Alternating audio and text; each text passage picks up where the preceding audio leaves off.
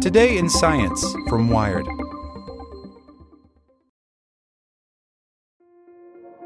This episode is brought to you by Kia's first three-row, all-electric SUV, the Kia EV9, with available all-wheel drive and seating for up to 7 adults, with 0 to 60 speed that thrills you 1 minute and available lounge seats that unwind you the next. Visit kia.com/EV9 to learn more. Ask your Kia dealer for availability. No system, no matter how advanced, can compensate for all driver error and or driving conditions. Always drive safely. Without the ones like you, who work tirelessly to keep things running, everything would suddenly stop. Hospitals, factories, schools, and power plants, they all depend on you. No matter the weather, emergency, or time of day, you're the ones who get it done. At Grainger, we're here for you with professional-grade industrial supplies. Count on real-time product availability and fast delivery. Call, click Grainger.com, or just stop by. Grainger, for the ones who get it done. Welcome to the spoken edition of Wired. Palo Alto Networks has the broadest, most comprehensive cybersecurity for private cloud, public cloud, and SaaS environments because secure clouds are happy clouds. Protect yours today at go.paloaltonetworks.com/secureclouds. Lyme isn't the only disease ticks are spreading this summer. By Megan Molteni. It started with vomiting and a fever, but a few days later, 5-month-old Liam was in the emergency room, his tiny body gripped by hourly waves of seizures. X-rays and MRIs showed deep swelling in his brain. When an infectious disease specialist at Connecticut Children's Medical Center diagnosed Liam with Powassan virus in November, he became the first recorded case in history. Doctors think Liam picked up the rare neurological disease from a tick his father brought back after a deer hunting trip. The toddler survived with some scar tissue, but not everyone who gets Powassan, POW for short, is so lucky. With no treatment available, half of all people who contract the virus suffer permanent brain damage. 10% die, and while POW is nowhere near as prevalent as that other tick-borne summer scourge, Lyme, it is starting to show up more often. Scientists disagree if that's because doctor awareness and improved testing tools are just turning up more cases, or whether anthropogenic forces like climate change, reforestation, and suburban developments are driving up the likelihood that humans will come in contact with POW. But one thing's for sure, the only way to get those answers is to collect more data. Entomologists and virologists have been saying this for years, yet current surveillance efforts are limited to counting cases only once they've reached hospital beds. A taste for flesh. As far as emerging diseases go, Connecticut has had more than its fair share. Liam lives in the town of Griswold, just 30 miles down the road from Lyme, where in 1975 a mysterious outbreak of swollen knees, skin rashes, headaches, and severe fatigue swept through the town. Lyme disease has reached epidemic proportions in recent years. Cases have tripled in the U.S. over the last 2 decades as the tick that spreads the illness has expanded its territories from a few northern pockets into half of all U.S. counties. At some point along its Manifest Destiny tour, Ixodes scapularis, the black-legged or deer tick, seems to have picked up POW. Maybe it was in a skunk burrow or a badger den. Historically, POW is carried around by a different kind of tick that prefers members of the weasel family. And unlike their weasel-loving brethren, deer ticks, in addition to their namesake host, have a real taste for human flesh. This is one of the reasons Phil Armstrong, a virologist and medical entomologist with the Connecticut Agricultural Experiment Station, believes the risk for getting POW has increased over the last few decades. The research station, which has one of the country's longest-running tick-borne disease programs, has data going all the way back to the 70s. Back then, scientists collected and screened thousands of ticks looking for Lyme and other diseases. Armstrong says none of them were carrying the POW virus. If it was present then, we would have detected it, he says. Now we go to those same locations and 2 to 3% of the ticks have POW. In another study, Connecticut researchers analyzed deer blood collected from animals that hunters had killed and brought into the DNR check stations, again going back to the 70s. They found the prevalence of deer antibodies to the POW virus had increased substantially over a 40-year period. Deer are always heavily parasitized by the deer tick, says Armstrong, but it's only recently that they're also getting exposed to this virus.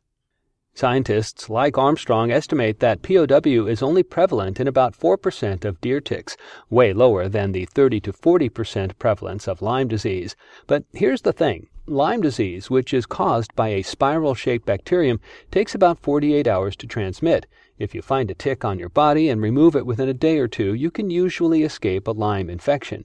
POW, on the other hand, goes from the tick's body through its saliva and into your bloodstream within a few minutes of a bite. So even though it's not in many ticks, if the right one gets you, there's not much you can do. The most public health officials can do is recommend wearing long sleeves and pants when hiking and using repellents on your skin, gear, and clothing.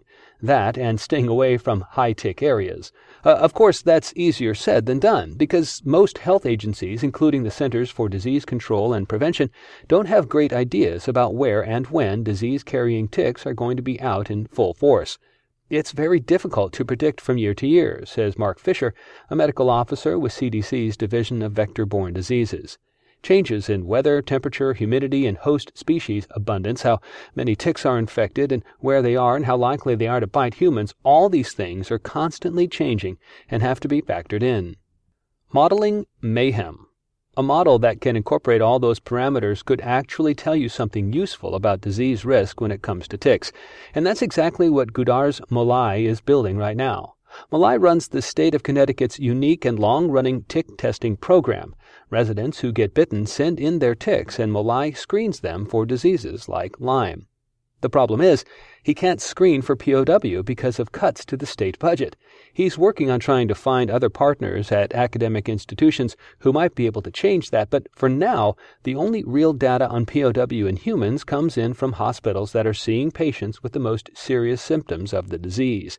They then pass samples on to state health departments and eventually the CDC, which records the cases. MRI's screening protocol could help catch a diagnosis earlier or provide information about how often people contract the virus but don't get the worst symptoms. But since he doesn't have the funds to test for POW, for now he's focusing on Lyme. He's using 20 years' worth of data, from weather patterns to rodent and deer populations to habitat changes and disease abundance, to make a Lyme disease risk map of Connecticut. For the first time, it would tell residents where tick-borne disease hotspots are and help public health authorities focus their efforts. He's hoping to finish by this fall. And in the meantime, he's taking a much more blunt approach. He's telling people they should all be on high alert. This spring, his mailbox has been inundated with ticks. Usually, I can return test results to people in a few days, says Malai. This month, it's been taking me more like 2 weeks because the number of submissions keeps going up. In spring of 2014, he says he would get maybe 50 ticks a month. Now he's getting up to 200 ticks a day. What changed? The weather. 2 years of mild winters has tick populations booming, and Malai expects to see more of the same as climate change makes warmer winters in the northeastern U.S. more common. Studies show that warmer than normal temperatures increase tick reproduction 2 to 5 times. As agricultural land increasingly turns back to forest and suburbs continue to encroach on these newly wild areas, people are also getting more and more opportunities to encounter ticks and POW. At least for now, though, official numbers don't reflect these increasing risks. Fisher says that based on the national reporting system currently in place, where state authorities send any cases they think might be POW virus to CDC labs for testing, the disease doesn't appear to be on the rise. Or, if it is, it's happening very slowly and could just be an artifact of better testing technologies and physician awareness. It's very tough to tease out surveillance bias, he says, especially with so little data to work with. Epidemiological data has historically been counted in numbers of sick people and dead bodies, but with technological advances in genetic sequencing, immunological screening, and computational biology, there's no reason to wait for hospital admissions to begin structuring a public health response. First-of-their-kind risk maps, like the one Malai is building, can help officials understand the environmental and economic drivers of tick-borne disease in close to real time. Connecticut may be in the best position to lead the way, given its 20-year head start on data collection. But other states should take note, because ticks aren't going anywhere, except almost everywhere. Without the ones like you, who work tirelessly to keep things running, everything would suddenly stop. Hospitals, factories, schools, and power plants, they all depend on you. No matter the weather, emergency, or time of day, you're the ones who get it done. At Grainger, we're here for you with professional-grade industrial supplies. Count on real-time product availability and fast delivery. Call, click Grainger.com, or just stop by. Grainger, for the ones who get it done.